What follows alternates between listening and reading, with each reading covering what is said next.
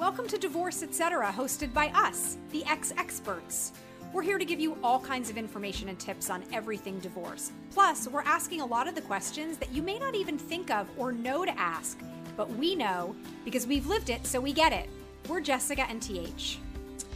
In today's podcast episode, we are so excited to welcome Rabbi Adina Luides, who we want to start having a series of conversations about with spirituality and obviously the topic of divorce and how it affects not just ourselves and our soon-to-be ex and our children per se, but really it affects members of our extended family, our friends, others in the community. And it's just a really wide-ranging conversation that we feel like is necessary to have. So thank you so much for being here with us today.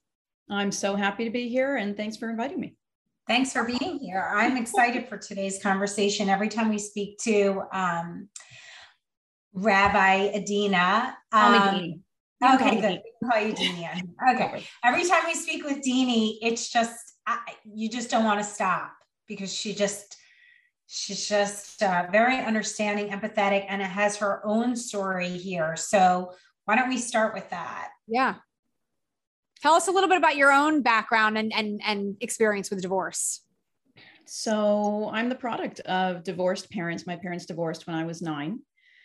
And, I spent my childhood and my adulthood, particularly when I myself was getting married, continuing to negotiate a time or an event in my life that I often like to say is not something that happens that we respond to or get over and then move on from it. When divorce happens, it's something that our lives accommodate to and revisit and have to negotiate over and over again. I myself am also divorced. I was married for about 12 years and had 4 children from that marriage, and came to that juncture in my own life and continued to build a life beyond that, but nonetheless understand its presence in various events and decisions that continue to unfold. One of the things that we felt was really important and something that we felt was sort of missing from ex-experts was that kind of spiritual guidance, which we were so happy to come to you for. And the idea that I think one of our initial conversations, I was talking about how upset, not angry upset, but like upset, sad, disappointed my parents were when they found out that I was getting divorced, not just the first time, but the second time as well, and how my parents are still together. And that just became almost a bigger burden for my mother to carry than it was for me. And, we were talking about how that must be how a lot of people are feeling. And I know how this conversation, this topic came about for today. Talk to us a little bit about that, with whether it's your own experience as a real life expert or just in guidance that you're giving to members of your community that are coming to you and like not knowing how to help and support those around them when they're the ones that are actually going through it all. Yeah, it's rarely have I encountered conversations that actually get into these kinds of emotional, familial, and even community weeds when it comes to divorce. We think of divorce as something that's so private, that happens between 2 people. It's their life. We love them. We try to support them, or we who are going through it, want to benefit from the relationships that we have. But we all tend to think of it as happening in the very, very intimate spaces of a particular relationship. But the reality is, as you say, the implications, the changes that a divorce brings on are changes that are felt, that are rippling through many, many different layers of relationship. And I think particularly for people who identify as spiritual or who may be connected to a religious community, we carry within us an oftentimes challenging task to balance our own needs, our own desires, our own sense of self with that of an entity greater than ourselves, whether that's an entity that's defined by certain beliefs in God, or an entity that's defined by connection to a certain history, to a certain people, to a certain set of values and ritual expressions. We're constantly trying to calibrate, where do I begin and end, and where do all the other people in my life begin and end, and what does that mean for who I am in this world? in the eyes of them and in the eyes of that which is greater than me, with which I seek to be in relationship. So, for many, as you say, our relationship to our parents, the disappointment that they may feel in us, maybe because, as you say, they have a beautiful marriage and may feel, how did I not impart those skills, or even, and this is a scary word, how did I not teach my child to be able to commit, right? As if there's a failure there of some kind of lesson that a parent tried so hard to impart to their child. Or what if the parent themselves is a product of divorce, as my mother is, and her heartbreak when she learned that I was getting divorced, wishing for anything but what she had to face, right, to be something that I had to face. For me personally, my parents, I think, really did set a wonderful example. I mean, my goal relationship wise, even from here on out for the second half of my life, would be to find something as beautiful and fulfilling as they have. But I think that my parents found it very hard to, and by the way, my older sister is divorced and was divorced before me. So it's not like my parents had no experience with a child being divorced, but for whatever reason, and I don't know what their experience with my sister was and how they felt, I'm sure they were broken as well. But I remember for me, and maybe it was because of the infidelity and the affair the first time around, but like they were so sad for me. And my mother just kept saying to me, like, I can't believe that, this happened to you. And I can't believe that you're going through this and you have 2 little kids and a full-time job and you have so much on your plate. And I wish I could be there with you. And I'm like, I don't have room to carry you right now while I'm trying to get through what I'm getting through. And I'm getting through it okay until the times I talk to you and you're like making me into this victim. Like, there are worse things in the world than getting divorced. Kids are dying in countries of starvation. Like, I can get divorced, but I couldn't. It was like the weight of their sadness was almost more than I could bear. Well, do you think their sadness was because you think that they failed you? No, I don't. Or because they just didn't want you to feel sad? I think because they didn't want me to feel sad. And I think that because they were, in their minds, they don't know people who have affairs. That wasn't happening in their circles. And I think they were just sort of in disbelief that had happened to me. And I was so young and they feel like, oh, she has so much to offer. She's such a great kid. Like, why would this happen to her? That's what I think that they were really struggling with. I don't think that they were struggling with, they didn't teach me the moral lessons of commitment or set a good example for me. It was like, they were so sad that I was like, I don't have room for your sadness. I feel like, look, the 3 of us try to be the best examples of women, friends, mothers, right? We lead by example and we all make mistakes. And isn't it just kind of the stigma of divorce that's making it heavier on everyone, our parents, on us? And the truth is, when we are the best version of ourselves, this is how I feel now after 13 years later, but I know that once we are the best version of ourselves, then we are the best example for other people. But we have to, maybe not go through everything, but some of it to be the best version of ourselves. And it's just totally a different generation. We know so many people who also stay in their marriages because you don't get a divorce. It's not really about you. No one really cares about your happiness in some circles. It's more about what's right to do and what's wrong to do. And then like Deanie said, like about it being a failure, it's not a failure, but in some communities, and I'm sure Deanie can shed more light on this, it is totally seen as a failure. Particularly, I think, in another way. Religious wise, I'd love to explore that a little bit, because I think that there are people who, one faith or another, are like, I'm not getting divorced. That's going to be a dark spot on me in the eyes of God. And that's just not okay with the fundamental faith that I grew up in. Both of you have raised so many important pieces. Teach, I just want to circle back to one of the things you said about how important it is for us to be grounded in our own lives and our own happiness and in our own truths before we're able to facilitate, as a mother, even as a child, or as a friend, the search for that happiness, that groundedness, that authenticity and integrity in another human being, right? As the old adage says, if you're not, if you don't love yourself, you'll never be able to love anybody else, right? It sounds trite, but it's so, so true. So true. When it comes to divorce, without getting into fault and at the end of the day, there's still the wrestling that we each have to do before we can get to that place, acknowledge that place, and claim that place of wholeness again for ourselves.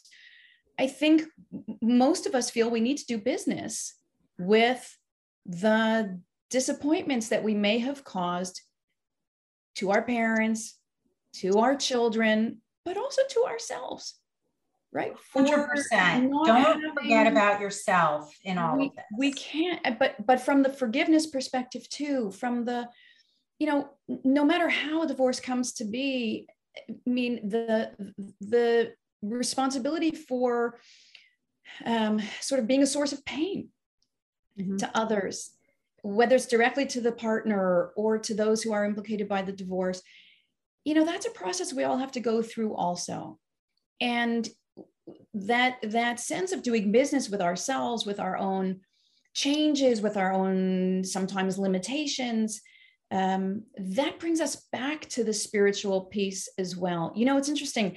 I think you're right that many religious traditions have very definitive attitudes towards divorce, and many of them are quite negative. It's interesting, in my own tradition, in the Jewish tradition, one of the first references to marriage in the Bible is actually a reference to when a marriage is no longer workable and how it is that partners should actually take their leave from one another. Now, of course, it talks about it in a fairly patriarchal context, but my point is that the recognition that marriage, and of course, back then, marriage wasn't what we know marriage to be now. It was more often a relationship, often transactional, about property and family and tribe, whereas today we talk about love and romance, right? But nonetheless, what we have there is at least the recognition that not every relationship, which may have been launched with the greatest of integrity, intention, dreams, and goals, comes to fruition or is able to endure over the long course of a lifetime. And that sometimes that bond needs to be dissolved. And I think having that recognition baked into a religious tradition that might nonetheless continue to place upon you many, many obligations about what it means to be a mother or a wife, the head of a family, the manager of a home. Nonetheless, that recognition goes a long way in its sort of humaneness. Having said that, also in my own tradition, in the Jewish tradition, there is a very, very emotionally poignant teaching which says that when two people divorce, that God's altar sheds tears, that there's a mourning that is expressed even in whether you think of it as heaven or in the precincts of the divine, whatever any of us might think about when we say the word God or the divine. And I've struggled with that a lot, because how could it be that the reality of my marriage no longer being the relationship that was the right relationship for me, for my husband, even for our family, how could I live with that, thinking that I've caused pain to that which is even greater than us, right? Or to God. But I've come to after a lot of wrestling with that image and with those teachings, I have to believe that the tears that are described in that teaching are no more pure or unidimensional, is really what I mean by pure, than our own tears, right? The tears that we've shed for the loss of our dreams, for the loss of those relationships, for the loss of what was not going to come to be that we imagined would come to be, tears for having been hurt, having caused hurt, tears of worry for the future. But also, I have to believe that on some level, those are also tears that are shed in pride for the courage yes, human beings have to be agents of their own happiness and agents of their own well-being, hard as that path may be right. to forge. Tears of maybe reluctance, but nonetheless pride in the ability for human beings to recognize that life is full of change, and that no matter what that change looks like, we do have the capacity to embrace it with integrity if we try to. I love that. I remember like yesterday feeling for so many years, like at least the last 4 years of my marriage, how incredibly miserable I was. But the thought of getting a divorce and putting that on my children was the ultimate fear for me. I just wanted out, but it's not just me. You know, I mean, a lot of people talk about, especially the kids we've spoken with recently, you know, so if a parent gets divorced, then they move on with their lives, they get a job, they get a new hairdo, they get a whatever, they're traveling, moving and grooving, whatever. What about the kids? Right. So all of my emotion and fear went into what about my kids? And I was nowhere to be found. And it really, it was like, honestly, it was the universe that got me out of my marriage, because I was still struggling, even though people were actually telling me, like giving me the tools in hand. I couldn't take it. I needed somebody else to open that door, and they did. And I ran for the border. But I was always worried about my kids. And the message that I really want to send out just from my own experience is that a little bit what I said before and what Deanie and Jessica are saying, like the best version of yourself makes you the best parent. Correct. And the best friend and the best woman and the best you that you can be. And I stayed in that marriage because I was the fear of the unknown was paralyzing. But then once I had the opportunity to go, I know that today, this is who I want my kids to emulate. This is who I want my kids to, learn from. This version of me, definitely not that version of me. I don't even know who that woman was. So that's it is brave. It's really scary, but for me, it was a blessing. It was a blessing. I think for most people, and what the message overall that we're trying to impart through X Experts is that all of the things you guys are both saying, like it is scary, it's dark, and it's overwhelming, and it's lonely, and there's a lot of fear, but that it takes a lot of bravery, it takes a lot of courage, and you will be happier on the other side if you can make it through. And we want to be able to help set examples of like, we're just like everybody else. The three of us, we're just like everybody else. Well, Deanie maybe more because she's a rabbi, but we're just like everybody else. But like he had these experiences, and to be able to share our own experiences and have someone say, well, if she can do it, I can do it too. Right. That's a huge part of the messaging. But I do want to go back for a second with the kids, because I remember a really poignant part of the conversation, Deanie, that we had with you prior to today was that the idea that not your kids, but our children in general grow up in these households with these married parents who behind closed doors are fucking miserable, and then try to stay together for the kids. And then years later, when the kids are told that their parents are getting divorced, now their version of what they thought was true and real becomes questioned. That's definitely something that a lot of people and their children must be struggling with. So can you talk to us a little bit about how to handle that kind of a situation?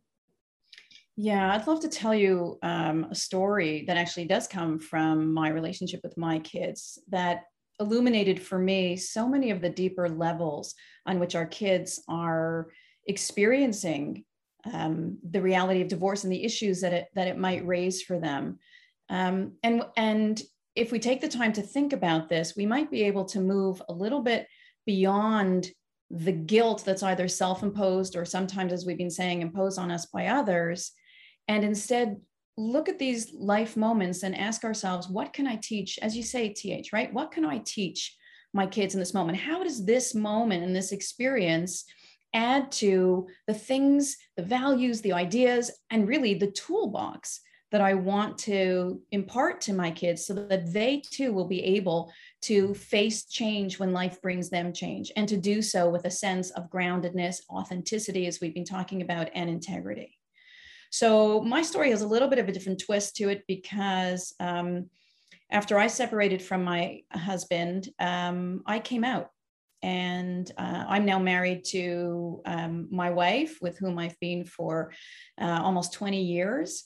And that added another dimension to the experience of my children. But I want to tell you this story.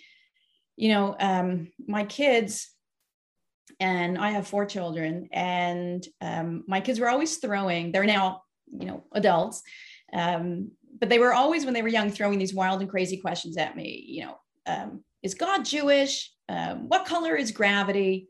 And there have been so many different kinds of questions that I've had to respond to. Sometimes I'm really surprised by what I managed to say, and other times I'm like completely dumbfounded, and I'm like wondering along with them, what color is gravity? Does gravity have a color? Anyway, we would always have these raucous family dinners, oftentimes at our Shabbat table, but really anytime, where we, we're very clear. My wife and I were very clear with the kids that there's nothing you can't talk to us about. There are no questions you can't ask us. There's nothing we're not prepared to talk to you about honestly and, and hopefully productively. So one night we're sitting at the table, and of course we had guests there. And my oldest said to me, Mom, do you identify as lesbian or bisexual? And everybody kind of stopped. And on the one hand, I froze, but on the other hand, I've been waiting for him to ask me this because my kids were really little when my husband and I separated. And, she also had 2 kids, 2 girls. I had 3 boys and a girl. I have 3 boys and a girl. So like instantly we were the modern Brady Bunch family without Mike and without the bell bottoms. But we knew that the most important identity that we were going to wear and live for our kids as same-sex partners was going to be the most stabilizing role that we continue to play, of course, as mothers. And I thought about my son's question, and I thought he might be asking, well, like, what does it mean to have a parent who was once straight and who's now gay? Can people really change like that as adults? What does it mean for an adult to be one person who I thought they were, and then all of a sudden they're another person? Right. And I started to think about how and when to talk to kids about gender and about sexuality. But then I started to hear his question from the perspective of a child of divorced parents, right? And I started to understand that what he might be asking me is, what does it mean to have parents who are divided from each other now? What does it mean to have parents who are so different from each other now that maybe when they were together, they weren't even solidly together? Does that mean that I wasn't conceived from love? Right. Did you ever really love Dad? Right. Did you ever really love Dad? And as a child of divorce, I remember looking at other people's parents who were affectionate with each other and being so envious. The only bond I saw from my parents was, one filled with conflict and hostility. So my kids may be, he may have been asking exactly that, Jessica, right? Behind the question of whether I'm lesbian, bisexual might be, who was I when I brought him into being? Was I fully devoted to Dad, or was I pretending to be somebody that I wasn't? And I realized that the way I engage with these questions as a parent for my kids might actually shape the contour of their own emotional lives, their own social lives, their own relationship values, their own sexual lives. So I had to really think carefully about how to answer. And when I brought it up with them again and I answered, I explained to him that, in my own life,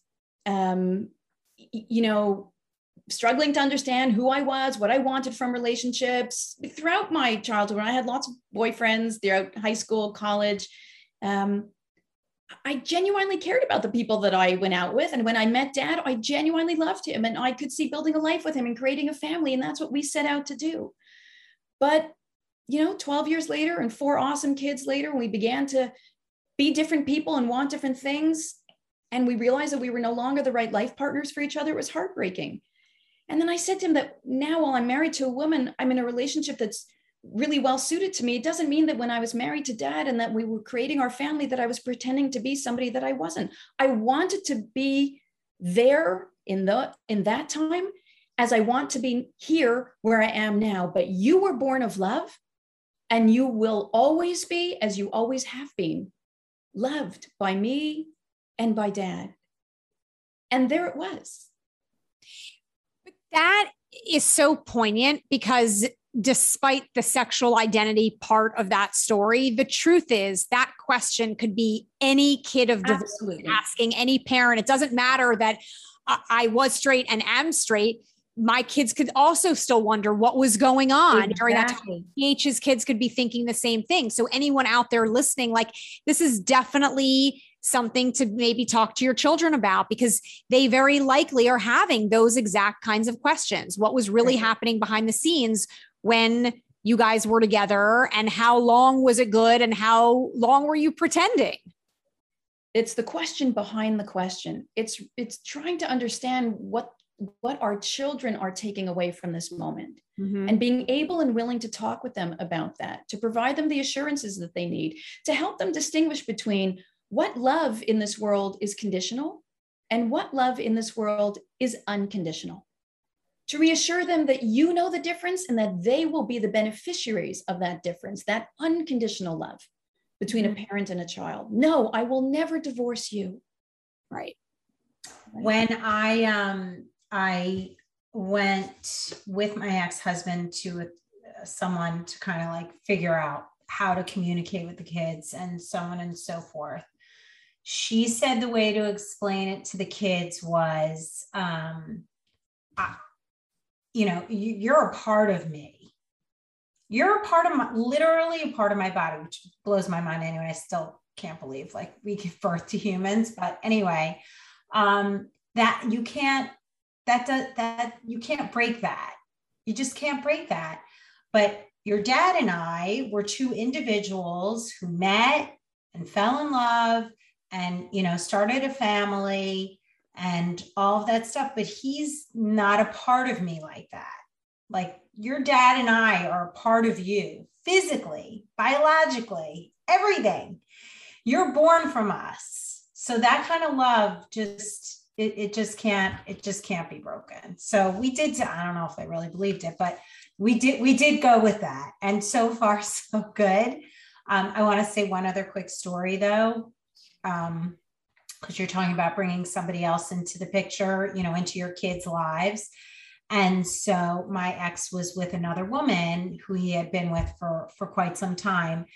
And my son came home from his dad's to my house and said, I want to call her mom. This is like right before bed. Okay. So everybody just listen to that, right? Your kid wants to call another woman mom other than you.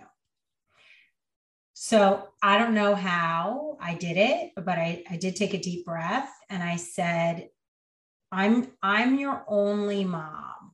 I birthed you. You've got one mom. We can think of a lot of other great names for her, but mom belongs to me. And it's like a hard, and you're never predicting these kinds of questions, just like the kinds that Deanie's bringing up, was I born from love? Like, holy shit, we're all just trying to keep it together. And now you got to throw this at me. Like, seriously, is this not good enough? But just, I would say to anybody, like if your kids come to you with questions, just like take a deep breath. And if you're not ready to answer it, say, you know what? I promise we'll talk about this. I'm not ready to talk about it at this moment. I want to think about how I want to answer your question so that I'm really listening to you and you feel heard. Because right before bed, at the end of the day, he was 4. I was like, what? Oh, and I was working full time. Everybody just wants the kid to go to sleep. Right. But it just, so just, take your time in answering questions and be honest. Like Deanie said, like, you know what, guys, I am so tired. I don't want to give you the wrong answer or an answer. Just, let's talk about it in the morning. That's really wise. That's really wise. I want to push one step further on that story, TH, because I mean, my heart just like when you shared that question, that's really tough. But I wanted to say that as much as what we're all getting at are the different ways of saying that authenticity and one's personal truth evolve over the course of our lives, right? Which is not to say that any of us are hypocrites, shallow, superficial. Life changes, we change. The authenticity we seek shouldn't be confused with consistency, right? Consistency is not the measure of authenticity. Will you say that one more time? I think what I said was that in our search for our own truths and for our own integrity and authenticity, we have to understand that those evolve over the course of our lifetimes, the way life itself is constantly evolving, and that the definition of authenticity is not consistency. I can still be who I am in my heart and my soul and love you if the contours of my life might evolve and shift and change. And I was trying to teach that. I was trying to put that tool in my kids' toolbox when I also, like you, took a beat and breathed and thought for a day before coming back to that question. But here's the other piece that I have had to learn over the last 20 years, and that has been one of the hardest for me personally. As much as I want my children to trust in my love and presence in their lives within my ongoing evolution as a human being, I need to trust theirs too. And so as I watched my children develop very close and loving relationships with their stepmother, as I felt those pangs and had to wrestle through them, and sometimes, came up with all the wrong answers, and sometimes behaved, in a really shitty way that I shouldn't have. And I own that. I had to learn to trust them too. Right. That as much as my love for them is unconditional, as I've tried to teach them, I had to learn to trust that their love for me, as their one and only mom, is equally unconditional. That's a hard lesson. Yeah, but it's a great lesson for everyone to hear, because we all deal with that to a certain extent, regardless of the circumstances, whether the new stepmother is someone who's already a part of our kids' lives, as in our situations, or if someone who a stepmother is introduced a few years later and then they develop a special bond with them. So it's definitely something that, the majority of divorced people have to contend with, because our lives do move on and we meet new partners and we bring them into our kids' lives. I know we're running a little long, but I feel like there's a part of the conversation that we have to at least touch on, and we can pick up in a future conversation. But for people who, regardless of their religion, really feel bound in this cage of being forced to stay married, and divorce is not an option for religious reasons one way or another, and who would come to you for guidance. I mean, how can you help someone reconcile that they have this faith that they've been raised with and is ingrained in them and is so deep in them, and yet they want to defy this one major portion of it with something so important? And how do they kind of make peace with that? Such a huge question, Jessica. I know. No, it's incredibly important, because what you're pointing out is that there are so many different factors that go into our decision making, so many pushes and pulls that strain our hearts and our souls. And of course, I can't speak for another religious tradition. But I can say this, and I say this as someone who's a huge believer in religious pluralism, in theological humility, who has staked my own faith system and my professional career on the importance of recognizing the interconnectedness of all faiths and of the human family in spite of the different narratives in which we live our lives. It's really helpful for me to distinguish between religion and spirituality. I think spirituality it's a tough word, but it's often used as the catch-all word that tries to describe the sense of connectedness that we either seek or feel we have with, whether it's God, the source of life, the indivisible oneness that unites us all, the sense of connectedness to that which is greater than us, to the essential holiness or meaning or purpose in life.